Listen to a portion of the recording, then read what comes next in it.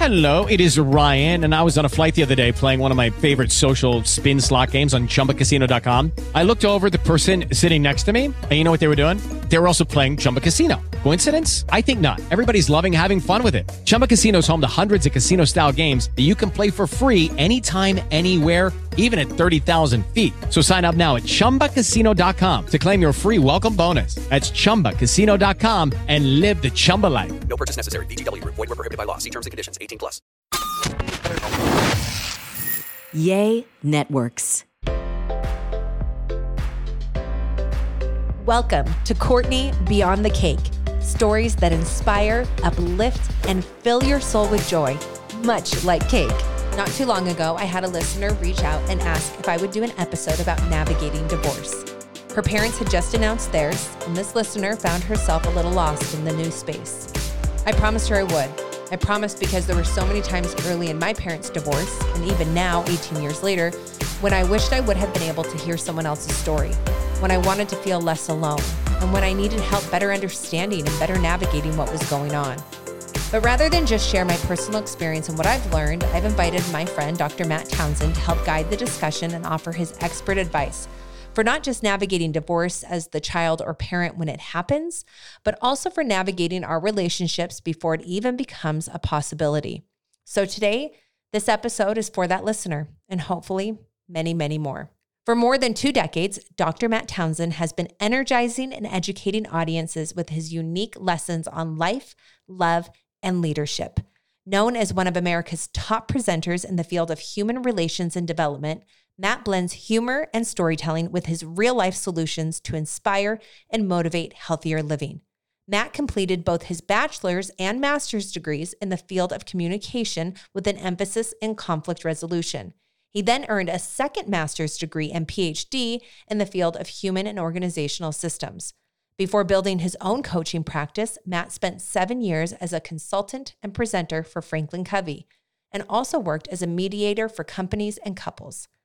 Matt can be seen weekly on KSL Television's Studio 5 with Brooke Walker, and his book, Starved Stuff, Feeding the 7 Basic Needs of Healthy Relationships, is a popular pick among those searching for better relationship skills and can be found on Amazon and his website at matttownsend.com. He also has his online workshops about marriage, parenting, and anxiety, and coaches individuals and couples on these issues. Matt's greatest love in his life is his wife, Marty, and they have been married for 28 years. They are parents of 6 children, 1 girl and 5 boys. Their daughter and son-in-law have blessed them with their first 3 grandchildren. Hi, friends. Welcome back to another episode of Courtney Beyond the Cake. I apologize for my scratchy voice. I'm coming off Pinners weekend and did a lot of talking, and with a mic even was yelling a little bit. So I apologize for my voice. I am really eager, I think is the word for this episode. I have Dr. Matt Townsend with us today.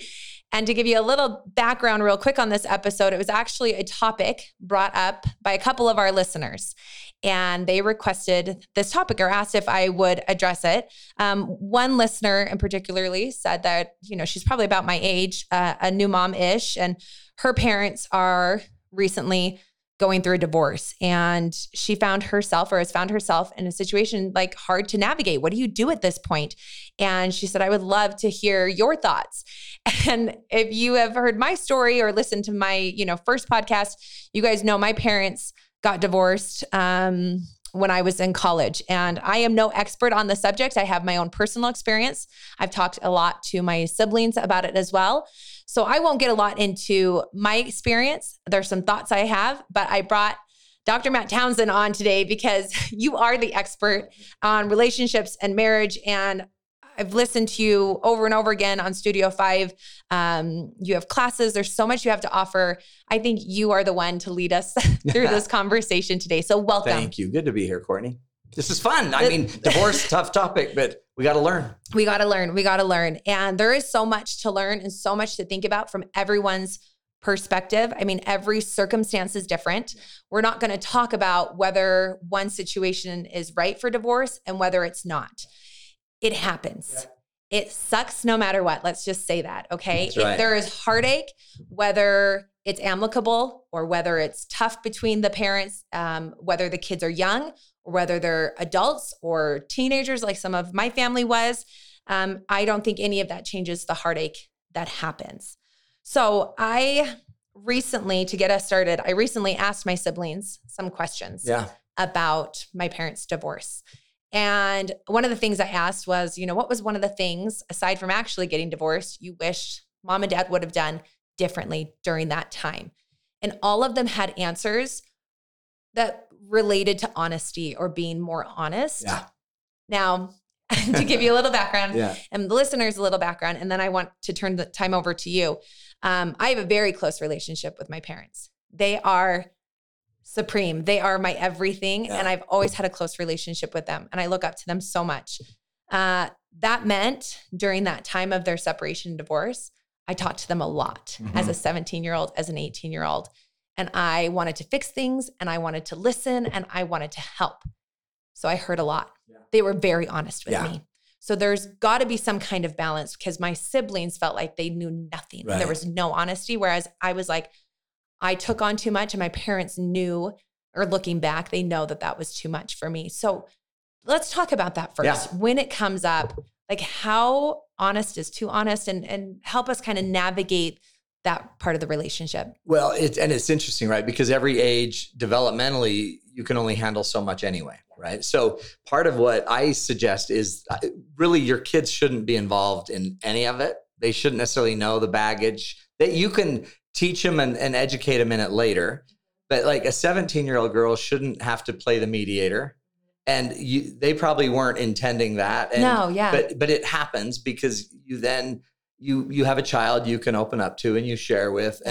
But then there's like the younger children, 10 years younger, that can't hear some of this stuff and shouldn't hear some of this. So one of my rules is keep the kids out of it and then involve them as a united front. So get together on it. Like literally, once you're sure you're going to be moving toward a divorce, then create a united front that we as a couple are going to work through this. And we're going to then tell the kids together. We're going to be united in the approach. We're going to be clear in what we're going to say. We're going to like save some stuff for later. Not everything needs to be brought out right now. And most importantly, we're going to reassure the children as to how it will impact them. It's really, the funny thing about divorce is it's really to the children, it's more about what's going to happen to them. How does this impact me? And so that's more what they want to hear. And most importantly, they would just love to have you not divorce. Right. And so there's a lot of work, I would say, that weirdly, that could become some of the easiest work is how to tell the kids if you've done all the other work. A lot of divorces just end in a reactive explosion because of an event, and then it gets really reactive really quickly, and then everything's divided. I think there's a lot of work you can do together while you're going through the decision if we're going to divorce so that we are healthier, we have more character, we can communicate better, we can manage conflict and co-parent better, and we know the changes we need to make, and we've made a lot of changes before we do this.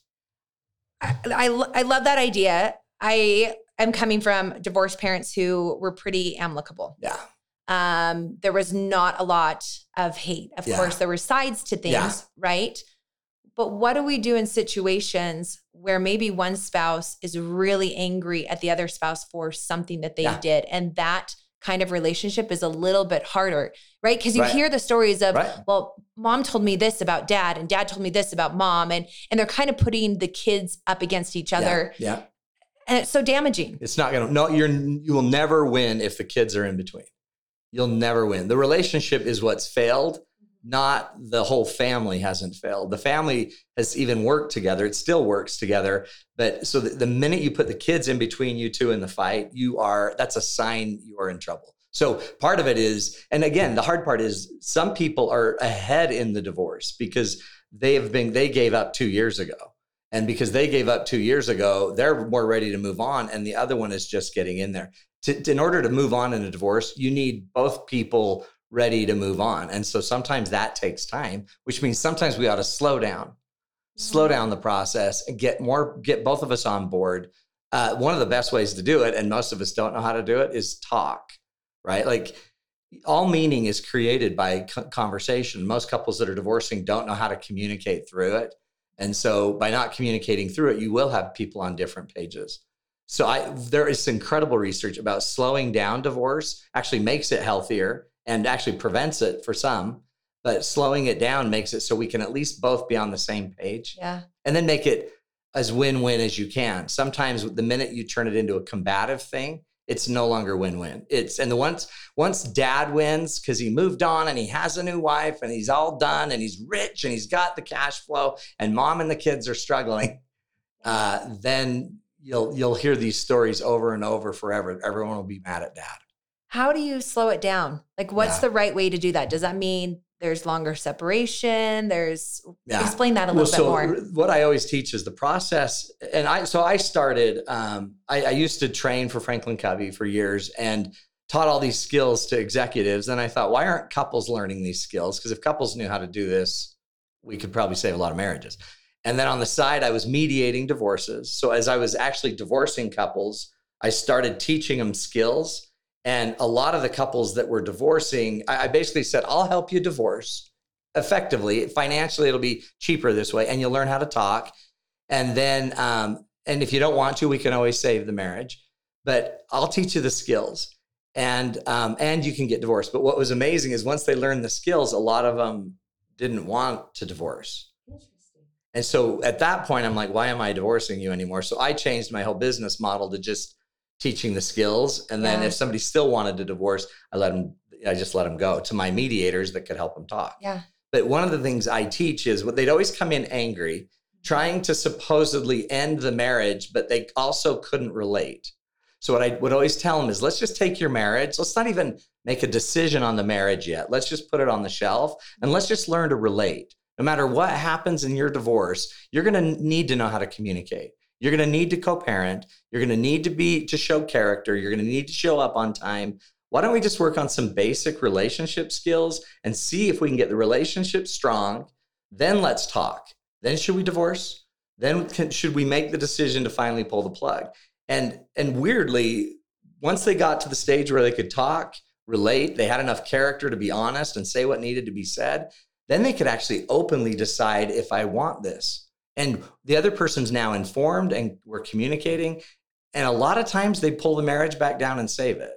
And sometimes they'd still pull the marriage down and it's just better to be done. And then they can be done.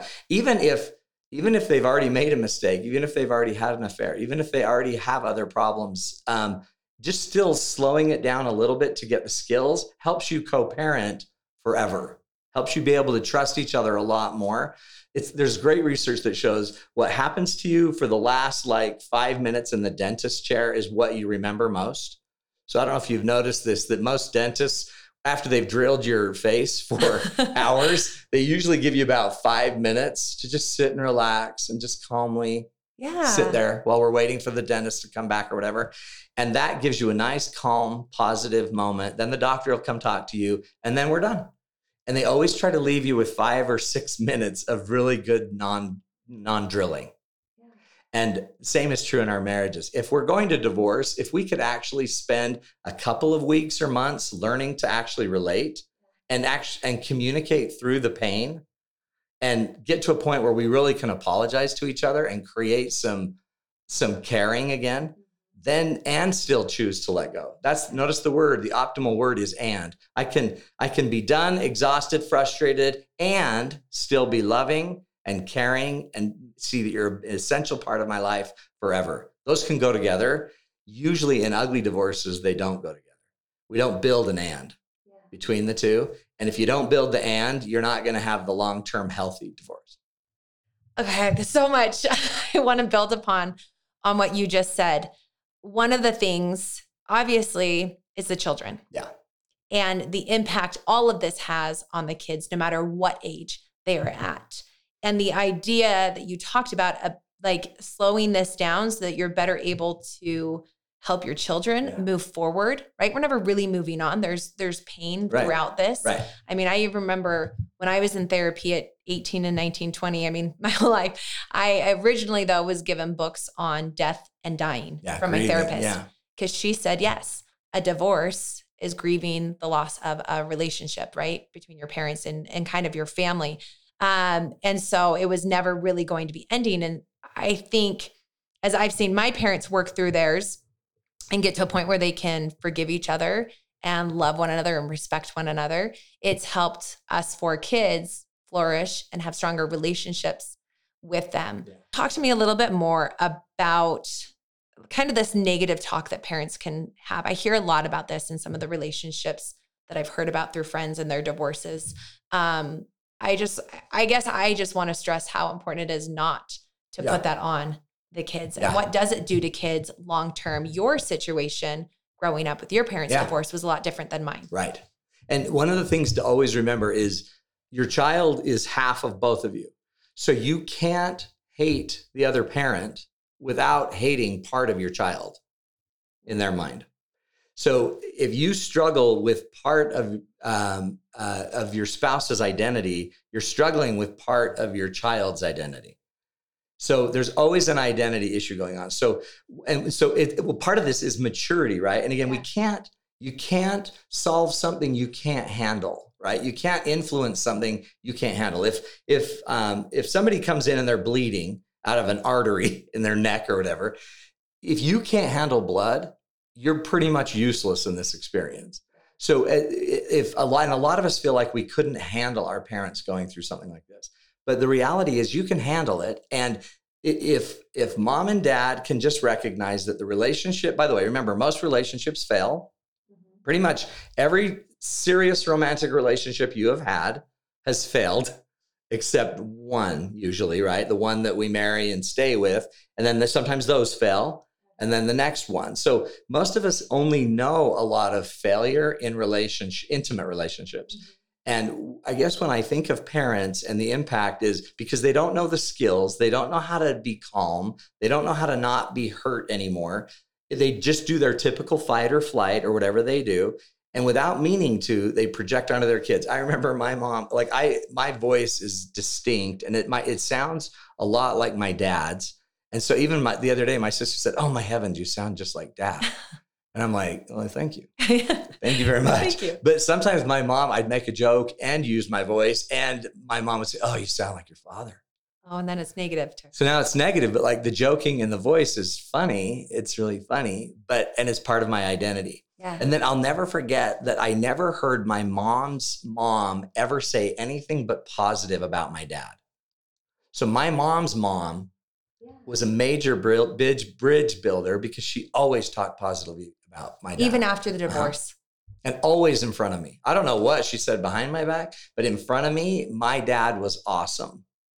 By my grandma, my mother's mother. What do you think that did for you in your relationship with him moving forward? It allowed me to now know that my mom can be okay because my mom's from my grandma and my dad's a good guy. And so sometimes what we can be for others is if you see friends or family going through divorce, make sure that you're not one that has to take sides. You can still see mistakes being made and still love all the positive traits of that person. And by doing so, you hold up the child's identity as whole. You're not your child. I remember when I turned the age of my dad, I thought when my dad left our family, and I didn't know the exact age, but I think it was about 35 or probably 35 to 40. Yeah. I started thinking, wow, could I ever leave my kids? Could I go? Could I just leave? And you start to have a little battle. Like, am I like that? Am I going to do something like that? And just know that everything a parent says is going to become part of this complex that this child's going to start because it's part of our identity. So be very careful. If I were you, the principle of choice is be loyal to the absent. Speak of your ex or your ex-spouse the way you'd want them to speak of you. Be loyal to them. If you have problems and you need to seriously get mad at the ex, go to therapy and seriously get mad at the ex. The more you tear down your ex to the people around you, the more they'll tear them down to your children. And you don't want it doesn't mean that you have to deify him. You don't have to turn the ex into deity. You just also don't have to demonize him. Yeah. Yeah. I mean, you're tearing down someone, this child, whatever age, holds up on a pedestal, right? We do to all our parents, no matter what, until something happens. Yeah. And then I think there's confusion. Yep. What do you mean they're not as good as I thought they were and they weren't doing all this? And I think as we've gotten older, obviously there's more that we've had discussions with my parents. So I think, like you said, depending on the age, what you can say to them. Taking a quick break from our interview to tell you about our sponsor. As you look at 2021 so far, I hope you've been able to find the tender mercies and silver linings in the midst of hard times that still fall upon us globally, nationally, and personally. For me, one of the greatest tender mercies of this year has been therapy and the healing I've been able to do through it. You've heard me talk about it before, and we continue to have BetterHelp as a sponsor because taking care of your mental health is that important to me. I started when I was 19. Did it kind of on and off for a while and have been consistently doing it more recently. I realized, though, that it's not always easy to find a therapist or even find time to go to an appointment. So when I first heard about BetterHelp, I knew it was something I had to tell you about. BetterHelp is a safe online environment for you to talk to a professional therapist. No leaving your house, no sitting in waiting rooms, and no paying pricey bills. You can even message your therapist at any time. Of course, everything you share is confidential. You'll see that they specialize in a lot of different areas: depression, family issues, grief, self-esteem, relationships, sleeping, and so much more. I want you to start living a happier life today. As a listener, you'll get 10% off your first month by visiting our sponsor, BetterHelp.com/BeyondCake. Join over 1 million people who have taken charge of their mental health. Again, that's BetterHelp, HELP.com/BeyondCake. Kind of reversing that, how does someone like me who was 17 or maybe now 37 set boundaries with parents who are getting divorced that want to be open and honest and share a lot of things? Yeah. You know, how do you set those boundaries? How do you respect their feelings? Do I even need to respect their feelings? Because they've done this to me. You know, you have all of these thoughts, right? So how, coming from the child's perspective, how do you set those boundaries and how do you talk to your parents? So let me get to boundaries in a second, because notice that your boundary you will set will always be based on your level of maturity you possess. So the more you realize you're a force in your own life, you don't necessarily need to make boundaries for everyone else. Once you kind of are strong yourself, you can handle people without boundaries. Because you set your own boundary in your own head. But there is something that probably precedes boundary setting, which is every human being has 4 basic needs. Okay, growing up, every human needs to know they're lovable. From birth, you just need to know you're loved, and that love is secure, and it's not based on having something, being something. You're just lovable. Every human needs to know they're capable, that they can learn, they can grow. Every human needs to know they belong, and every human needs to know they're safe. Those are the basic kind of attachment needs. And so when we're growing up without even knowing it, our parents can influence those needs. They could make us feel like we're less capable by constantly bringing up how dumb we are. Or like, that's a mistake, you don't do it that way, or by not belonging. So the minute those needs are violated, our human fight or flight energy gets tied to the lack of that need being met. And it's called an attachment break or an attachment issue. So a lot of us, when we're growing up, when our parents are divorcing, without them even knowing it, they've created a lack of safety for us emotionally. They've created maybe a lack of belonging. I felt like when my parents divorced, I didn't belong because no one in my church neighborhood or whatever, none of them had ever divorced. Same. I had that same feeling. So I don't belong. Like, what? And we'd have like father-son outings, and I'd have to like go track down my dad to get him to come to a father-son's outing. And so notice my issue with their divorce was more belonging. And my issue with their divorce was more safe. Like, I didn't know people you loved could just divorce. Now, every age is different, but an 8-year-old knows it at one level, but like you, an 18-year-old had it at another level. You knew you wanted to belong, so you'd kind of get more anxiously aggressive in talking to your parents. But an 8-year-old might not get anxiously aggressive in talking. They might just more detach. So once we have those needs violated and they're not being met, we start to feel vulnerable. And when we're vulnerable, fight or flight hits it. And then we do one of 3 attachment styles. We become anxiously attached, where we kind of are controlling, demanding, pleasing. We do everything we can in our control to make sure we're lovable, capable, belonging, and safe. Or we become detached. It's called anxious avoidant, and we aggressively just detach from the situation. Or we might do a little bit of both. We try to control it till we don't get what we want, then we detach. And so that becomes what are called attachment issues. And right now, they believe 50 to 60% of the population in Western civilization have attachment issues. And divorce is a predictor of attachment issues. And so a lot of what your kids are having happen to them in a divorce is an attachment break. Something emotional makes them now feel like they're unlovable, incapable, they don't belong, and they're not safe. And it may not be even sometimes the divorce. It might be the next guy you bring in that then makes you feel unsafe or makes you feel incapable and inept and stupid. And so once we have these attachments, that's why you need to first figure out if you went through divorce, if your parents went through divorce, did you pick up attachment issues? Because if you did, you may be bringing them to your marriage. So now you're more controlling in your marriage. You might think you can find the right guy and make him the right guy and control love till you die. And some don't do that. They just detach. And the weird thing is too, you do it. If you picked up an attachment issue then, Courtney, you would do it like an 18-year-old attaches or detaches. But your little sister that was 10 years younger, she might pick up a way to handle the divorce as an 8-year-old detaches. So that's why sometimes when you see, and by the way, this is one of the reasons many couples divorce, because they had an attachment issue from their childhood. And every time a fight would come in and they felt less loved, one of them gets strong and aggressive and pursues the fight, and the other detaches and withdraws, and that causes the fight or flight. So there's this deep ongoing attachment issue, and it's pretty cool because once you see it, you can fix it. Yeah. But the way you fix it is you quit, and this is true in divorce. Quit blaming your partner.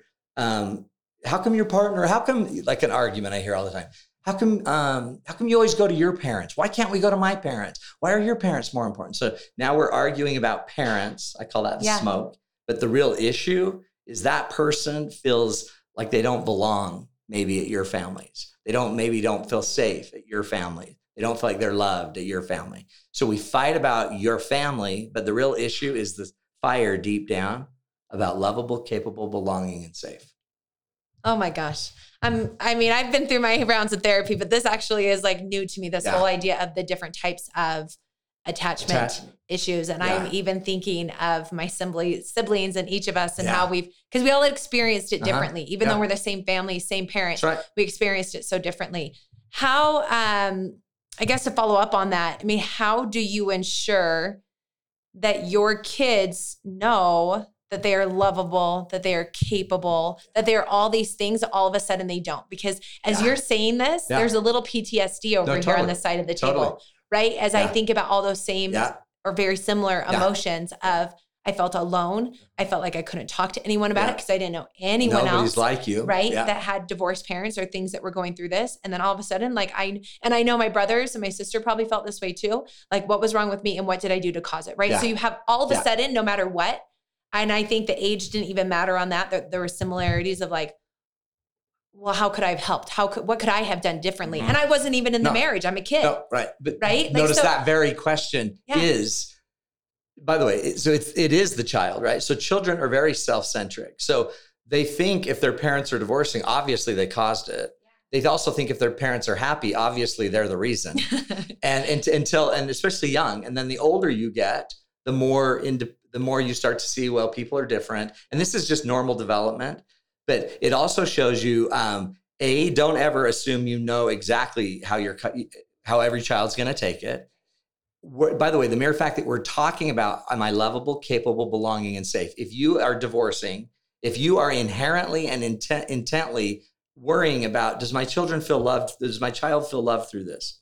Do they feel capable to handle it? Do they feel like they can belong? Do they feel like they're safe? If you're focusing on that as a parent, you're going to help them have less of these attachment issues. And just because 3 of your 4 kids made it doesn't mean the 4th one didn't have one. And this is where we start to hand down traditions, right, of the fathers, right? Our parents don't know how to be married because their parents didn't know how to be married. And then we don't know how to be married. So that's why divorce does have a higher likelihood of repetition. Yeah. So divorced parents have a higher likelihood of children that will divorce. And some of it's just lack of skills, but some of it is we hand down the attachment issue. And attachment issues are a lot easier to fix than you think. You just have to know you've got one. And so instead of blaming okay, here's an example of one. Yeah. I feel like I need to be taking some notes. I've got so many follow-up questions. I'll give you some books to go get and everything. It's awesome. But I had a guy come in who was on the verge of divorce and grew a huge company, mega rich, way successful man, but he couldn't connect to his family. And he'd always be at work. And the minute things got tough, he would just go to work and just detach. And as we were talking, I said, why is it that you have such a hard time, just being home? And he says, I don't belong. Those are the very words he said. I don't belong there. They don't need me. My wife has done everything without me. She doesn't need me. My voice doesn't matter. Whatever I say, whatever I think we ought to do gets outvoted and out whatever. And she just moved on without me. And then I said, what does that feel like? And he says, it feels lonely. I feel irrelevant. I feel like I don't belong. I feel like I'm not good enough. And then I asked, what's the earliest memory you have of having those feelings before you ever got married? And he just sat for a second and then he started to cry. And he said, I was 15 years old and I didn't make the baseball team as a sophomore. I had always made the baseball team. I was always the king. And I was always with my friends and we were always together. And at 15, I didn't make the team. And right then I knew I didn't belong. So I detached. I pulled away. I quit hanging out with my friends. And we just, after time, I'm exploring more of these stories. And he quit. He finished high school early. I think he took the GED just to get out, went and got a great college degree, a great master's degree, and built a mega company. And which is, by the way, something he could be capable in. And he was proving to everyone how capable he was. And he belonged because it was his company. So at the company, he always belonged. And the problem so that's an attachment issue that he picked up like a 15-year-old. And he's carried that same, I call it a script, a behavior script, or BS for short. We all pick up a script, a little BS, and then we carry it with us. And now at 50, he can't attach to his family.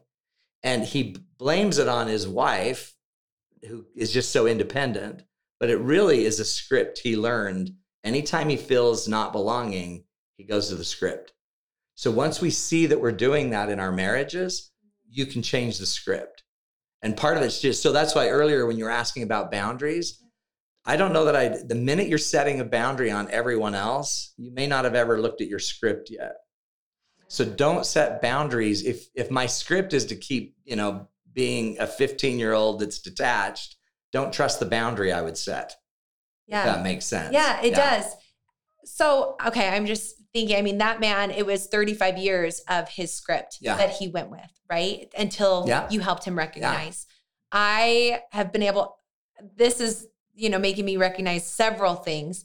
I guess my question is, when I recognize what my attachment type is, what do I do? Well, the cool thing is, how do I move on? If we're doing this together, like if you were doing this with your partner, or even as a child. Yeah. Well, and like a child won't necessarily know how to recognize it unless they're talking to an expert or somebody that is like, it sounds like you've been hurt. Yeah. And because of that, you could see, by the way, you'll see it. I had it when I was 8 years old. How am I supposed to trust that people in my relationships will just stay? So then what you do is you become a little anxious, attached, so what I used was my personality. So I used my sense of humor. Weirdly, I got from my dad. I used charisma. I used fun. I was a pleaser. I did everything I could to just let people love me and make people love me. And then what I also learned is when they don't, then just kind of play the martyr and just be a victim and go hide away. So that was kind of this pattern I learned to control the people around me to keep loving me.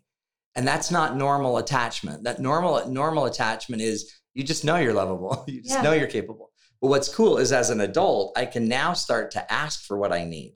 Yeah. So when I'm starting to feel, not cared for or not loved or not belonging, I now know that I can reframe it in my head and I can ask my partner for it. Mm-hmm. So the way you end up combating this isn't like what this guy had to learn to do is instead of running away when he's feeling it, is go to his wife. And by the way, he started sharing his really deep, vulnerable stories about how many times he felt so alone at the office but didn't know what to do. And he didn't know he had a voice, because 15-year-olds don't know they can go ask to belong. Like, that boy didn't have to give up. He could have been a manager of the baseball team. He could have tried out the next year. He could have tried out for another sport. He could have done a lot of other things, but he didn't know he had a voice to ask. And so you'll see husbands and wives that are divorcing that have these attachment issues. And what they do, it always makes it so they're never there for each other. The minute he's finally vulnerable and this partner might, if they both have attachment issue, this partner pulls out and is no longer available for him. So it's almost like they're constantly just missing each other. And what I just teach them to do is, let's share our past stories. Let me show you what happened to me. And then can you just stand in there and hold it for me? Can you just hold that I belong and know that I have an inkling, an inclination that the minute we're in a weird social situation that I don't know about, you know my history. Can you come over and make sure I feel like I belong? Yeah. And then all of a sudden, you're actually addressing my emotional issue instead of us turning this into your in-law fight. If we go to my in-laws and my wife is by my side and being my support, then I know I'm loved. Mm-hmm. But if she just thinks I hate her family, that's different, right? Yeah. And so that's why part of this is going back and talking about each other's story, and then figuring out, what does an adult person do differently to have a better script? And sometimes it's verbalizing it. And sometimes it's just saying, honey, my teenager's here, or my little kid's here wanting to know I'm loved. And just having a partner that can then step in and say, I got you. I'll never let you go. I'll never let you down. I've got you. And it's a different level of maturity. And most couples that are divorcing have never gone that deep. Yeah. But the problem is, they think the problem is outside of them. The minute they think the problem is their partner, that's the problem. If that makes sense, right? Yeah, it does, right? You're putting the blame on them, and I've done everything I can. I deserve to be happy. I'm going to move on, and it's all them. Mm-hmm. And by the way, it might be even that my partner did do something wrong, did have an affair, and that's still not my problem that's killing me in the relationship. What might be killing me is still my attachment stuff from years ago. So two things are going on simultaneously. They did make a mistake, and I still have a major attachment issue. So that's where I say, slow down a little bit and learn about your attachment, because that's the number one way to move on. And there is a great book. Let me tell you the book. The book's called Hold Me Tight by Sue Johnson. We'll put that in the show notes. Hold Me Tight by Dr. Sue Johnson. She's kind of the guru of attachment issues. And right now it's huge. They believe it's probably every time you've heard of a narcissist, right? Mm-hmm. And a lot of times, like, that diagnosis is even being less and less used by newer and newer psychologists, because a better description of it might actually be they just learned to attach like a 6-year-old, which a lot of times is pretty narcissistic. They're very self-focused because they were kind of broken early on, and that's their script that they have from that age. So much of what you're saying, you just think in your head, it's like, wow, if we would have just talked, if we would have just communicated and had these tools, right? I'm such a believer in therapy. I went from the moment things kind of started breaking down at 18 and learned some things. And I'm still learning things, my goodness. And I love everything you're saying, but let's talk about therapy and the benefit of it. And when do we start as couples? When do we start as families during the divorce and after the divorce, and the different ages? And just tell me kind of the benefit that families, couples, individuals can get from the right type of therapy. Well, and one of the greatest benefits of therapy is dialogue, right? So once we're talking is what is the therapeutic intervention for most therapists. Yeah. It's allowing you to explore your thinking outwardly. And usually the therapist is really good at just creating the space and then holding it. They don't even push back on it all the time, but sometimes they will. It's just allowing you to start to see it. And they hold up what you're saying. And then just asking the right questions at the right time in a safe way, allows the person to kind of get through their own stuff. So my belief is all meaning is created through communication, right? So you don't know something unless you've interacted on it. And the benefit of therapy is our interacting on it. The benefit, by the way, there's similar benefits that could happen just being a mom talking to your kids and asking them. And they're going to say, when you say, how are you doing? They'll say, fine. But if you know something's wrong, they'll still say fine. So we've got to find more creative ways to get conversations going. And one way to do it might be, instead of getting into them, it might be, for example, recognize your own emotion. You know what? Since dad left, I've noticed that I've been a lot more down. I've been a lot more sad. Have you felt that way? And sometimes you recognizing your own emotion first helps them. Another way to do it is don't make talking the goal. If you have boys, for example, I would make activity the goal. And then while you're in an activity, I would talk. Then a lot of times guys don't know we're talking if we're doing an activity. Like we don't know you're doing that to us.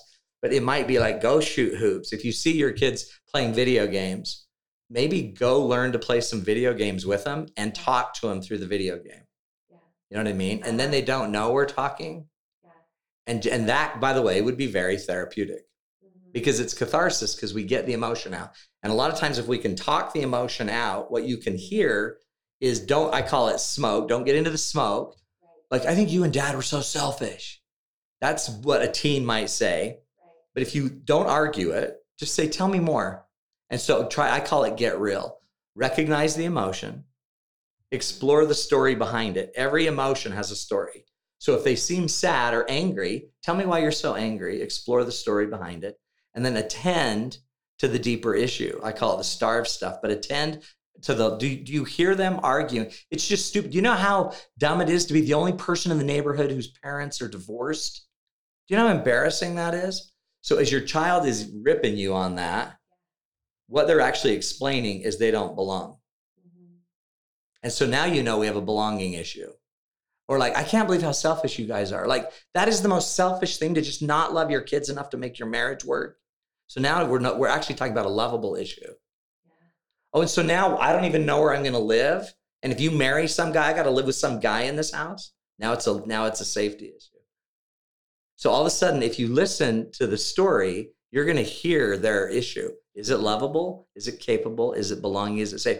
Don't try to talk them out of it. Just let them talk about it. So you feel like it's embarrassing. My divorce with dad is embarrassing to you. Yeah, it's seriously embarrassing to all of us. Who's going to want to marry a kid with divorced parents? Now we talk about that for 5 minutes. Don't argue. And by the way, you might think you're taking a beating, but don't get into your side of it. Just listen to their deeper pain. And then once you recognize the emotion, explore the story, attend to the deeper issue, actually, like literally pay attention to what's the deeper issue, then you can lift the conversation. I totally agree. This can be embarrassing. And I'm sorry that you have to suffer that. Validate those feelings. Uh-huh. I just thinking back to some conversations with my parents. And again, I love them so much. And really, they do no wrong in my eyes. Right. But I can think of those situations and conversations I had with them where I would express a feeling and there would be pushback. Yeah. You don't know the whole story. Yeah, right? Yeah. Like, and there's justification or any kind of pushback, and how that made me crawl back into a space that was lonely and made me feel less capable of having that kind of conversation. But what's been amazing and what can happen in these circumstances, I also think my family is a great example of, is we can now have very open conversations where we can talk about the feelings that we should have talked about years ago, whether it was in therapy or whether it was just with our family and our parents. We've been able to have more of those conversations because my parents have done the and that you're talking about. It's been really neat as an adult now to see that example from them because of so many reasons. It proves to me that I can have the and in my relationship with Ryan and my kids and other people in my life, but also to see them working that hard so that our family unit as a whole, even though it has changed and we've moved forward, we haven't always moved on, right? Like we can still have these talks. And I was just in LA with my dad a week ago and talking about some things and just saying, hey, Dad, this happened and this is how it made me feel. Can we try to change that? And he was able to recognize, validate, and say, yeah, let's do that. But it's taken a long time. So it doesn't always happen overnight. No, it won't, right? And then, by the way, look at the mere fact that you're still doing it. There's a wake from a divorce. And the more open you are to talk about it, the more safe you make it, the more healthy it is. So real, that model I was teaching you, real is what actually heals. If the minute we can't be real and recognize and explore and attend and lift, if the minute we can't do that, the healing is going to take forever or not, won't happen. And so the other rule, and this is huge, is that eventually all of us are going to be 30. And when you're 30, you're going to see your parents in a different light. Yeah. And it'll be clearer like what happened and who's mature enough to handle it and who's not. And I'm not saying like just maturity emotionally. Can you handle it? Maturity in your purpose in life and your spiritual life. Can you be mature enough to handle this stuff? Some of us aren't developmentally there. And some of it's because we picked up this really strong attachment issue young.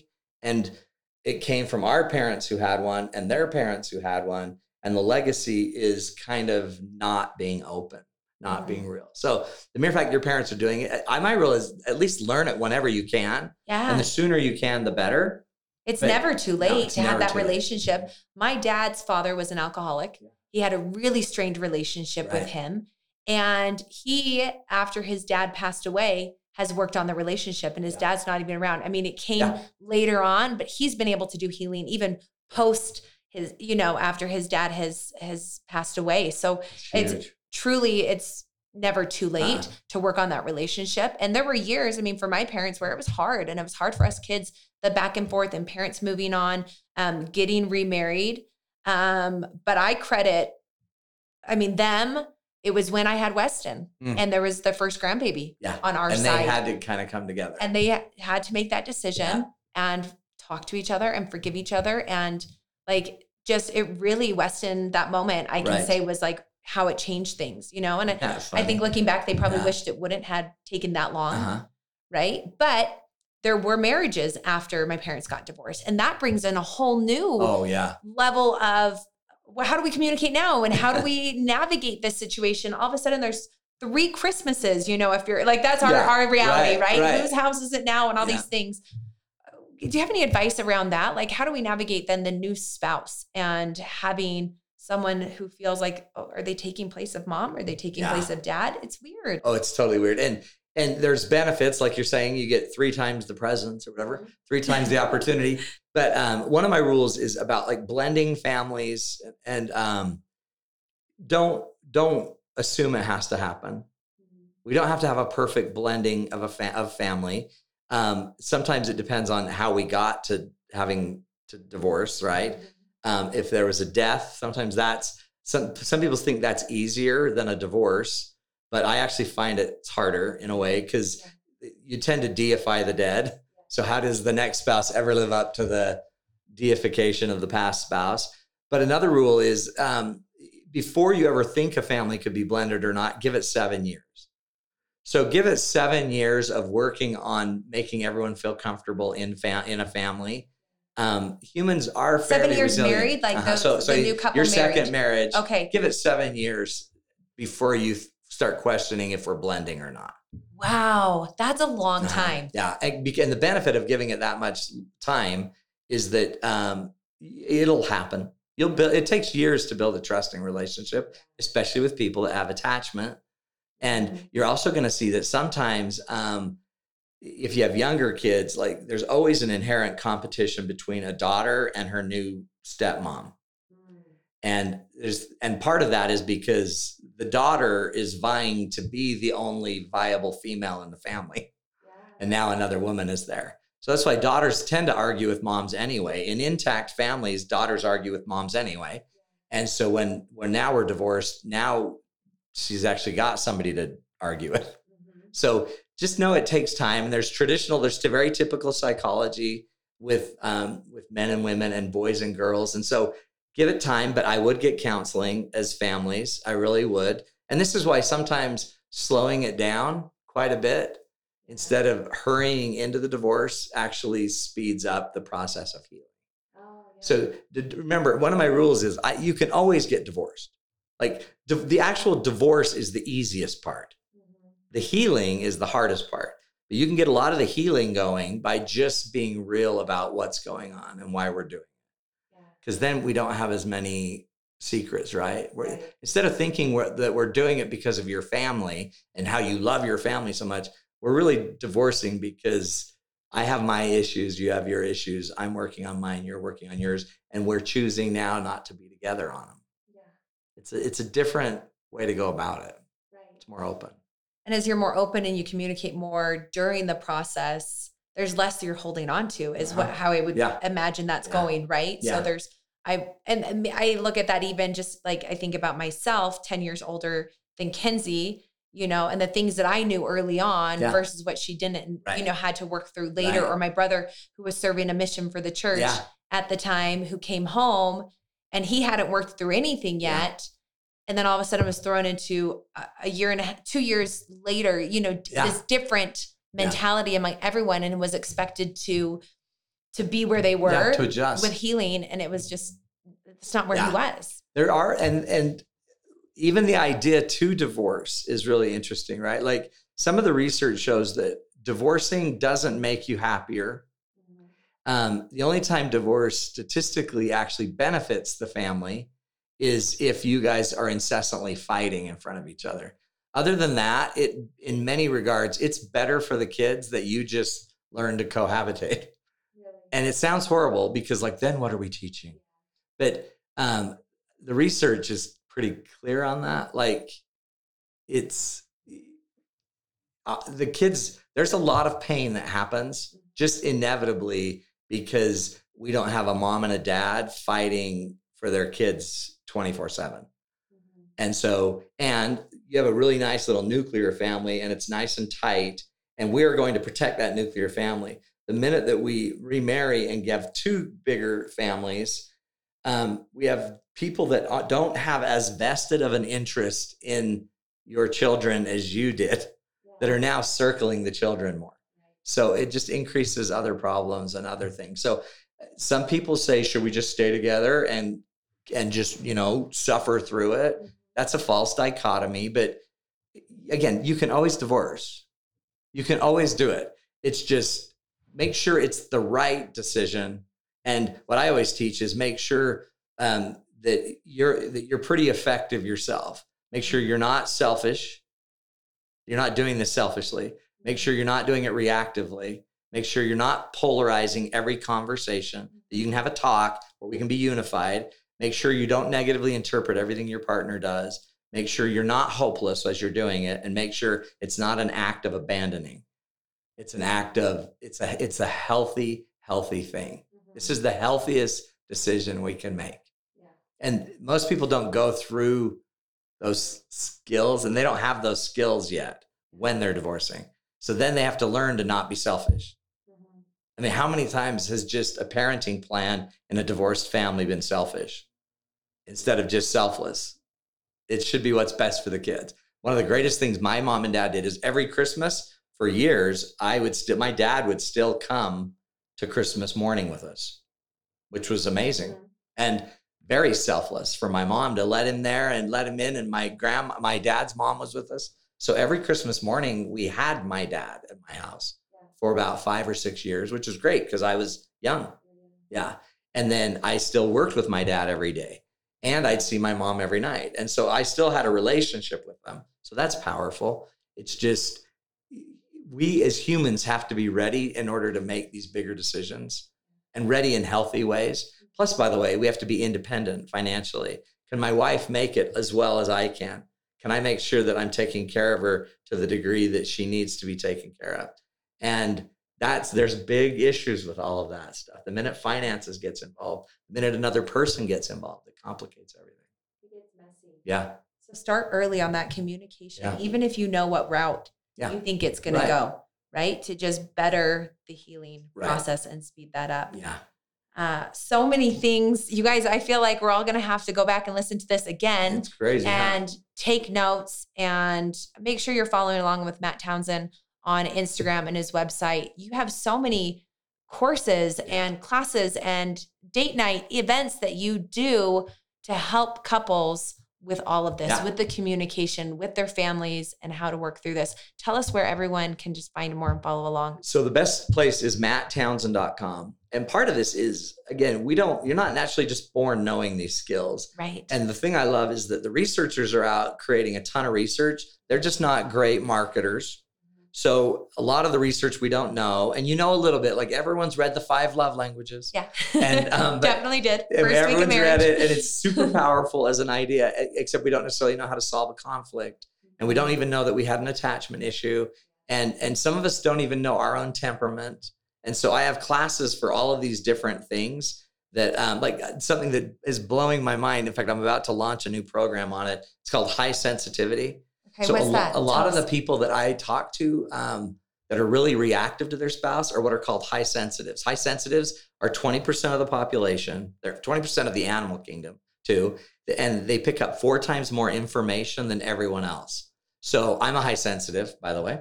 And so we pick up more smells. We notice smells. When the kids get in the car and we smell poop, then we know one of the kids sweaty teenage boys in my case. So we smelled more, we hear more, sound bothers us more, temperatures bother us, we feel more, we spend a lot of time in our heads thinking. And so if you're a highly sensitive person, you notice a lot more about your partner. And high sensitives, if you pick up more information, you tend to stress more. So you become more anxious. So one of the causes of anxiety might be the simple fact that you're a high sensitive. If you're a perfectionist and things have to be a certain way, your clothes have to fit just right, you may be a high sensitive. So you're describing me as what you're and saying. Why I say that is the people that struggle most with divorce would be high sensitives. Yeah. Because they're more likely to have PTSD because they noticed more and they miss dad. And how come I saw dad was looking at mom that weird way and they looked angry and you noticed stuff. And so some of this might simply be your temperament is more sensitive. And because you notice more, you feel everything more and it stresses you more. And so I'm releasing a whole program on this just because a lot of the clients that come to me in marriage problems are high sensitives. And they don't even know they are. They just think they're crazy. Like, what is everything my husband? I know how. Why does it bother me that he does it that way? Yeah. Well, sign me up, Matt. I'm there. Yeah. It's matttownsend.com is the best way to get it. And on Instagram, I have hundreds of what are called Matt's Minutes, just 3 little minute tools. So many resources that you offer. You're on Studio 5 here locally, but you can also, if you're not local to Salt Lake, watch those online as well. On YouTube as well. And we'll have it all on our website soon. And I had a radio podcast show for 10 years. So I have 1,200 hours of we can still find content. all that? Oh my gosh. Pretty much on any. That's tons. Just look up the Matt Townsend Show on any on any iPod or on any podcast site. Yeah. Well, Matt, I so appreciate you being here. I learned a lot. I know that our listeners, and specifically the listeners who requested this, are grateful for everything Courtney. You had to say. Thank you for having me. All right, you guys, I will see you next week on Courtney Beyond the Cake. Thanks, friends, for tuning in today. For show notes and other episodes of Courtney Beyond the Cake, head to cakebycourtney.com/podcast. And for all things cake, remember, you can find me over on Instagram, Facebook, and Twitter at Cake by Courtney. And for all my recipes, products, information about my online classes, just head to cakebycourtney.com.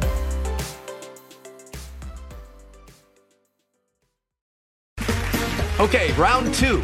Name something that's not boring. A laundry? Ooh, a book club. Computer solitaire, huh?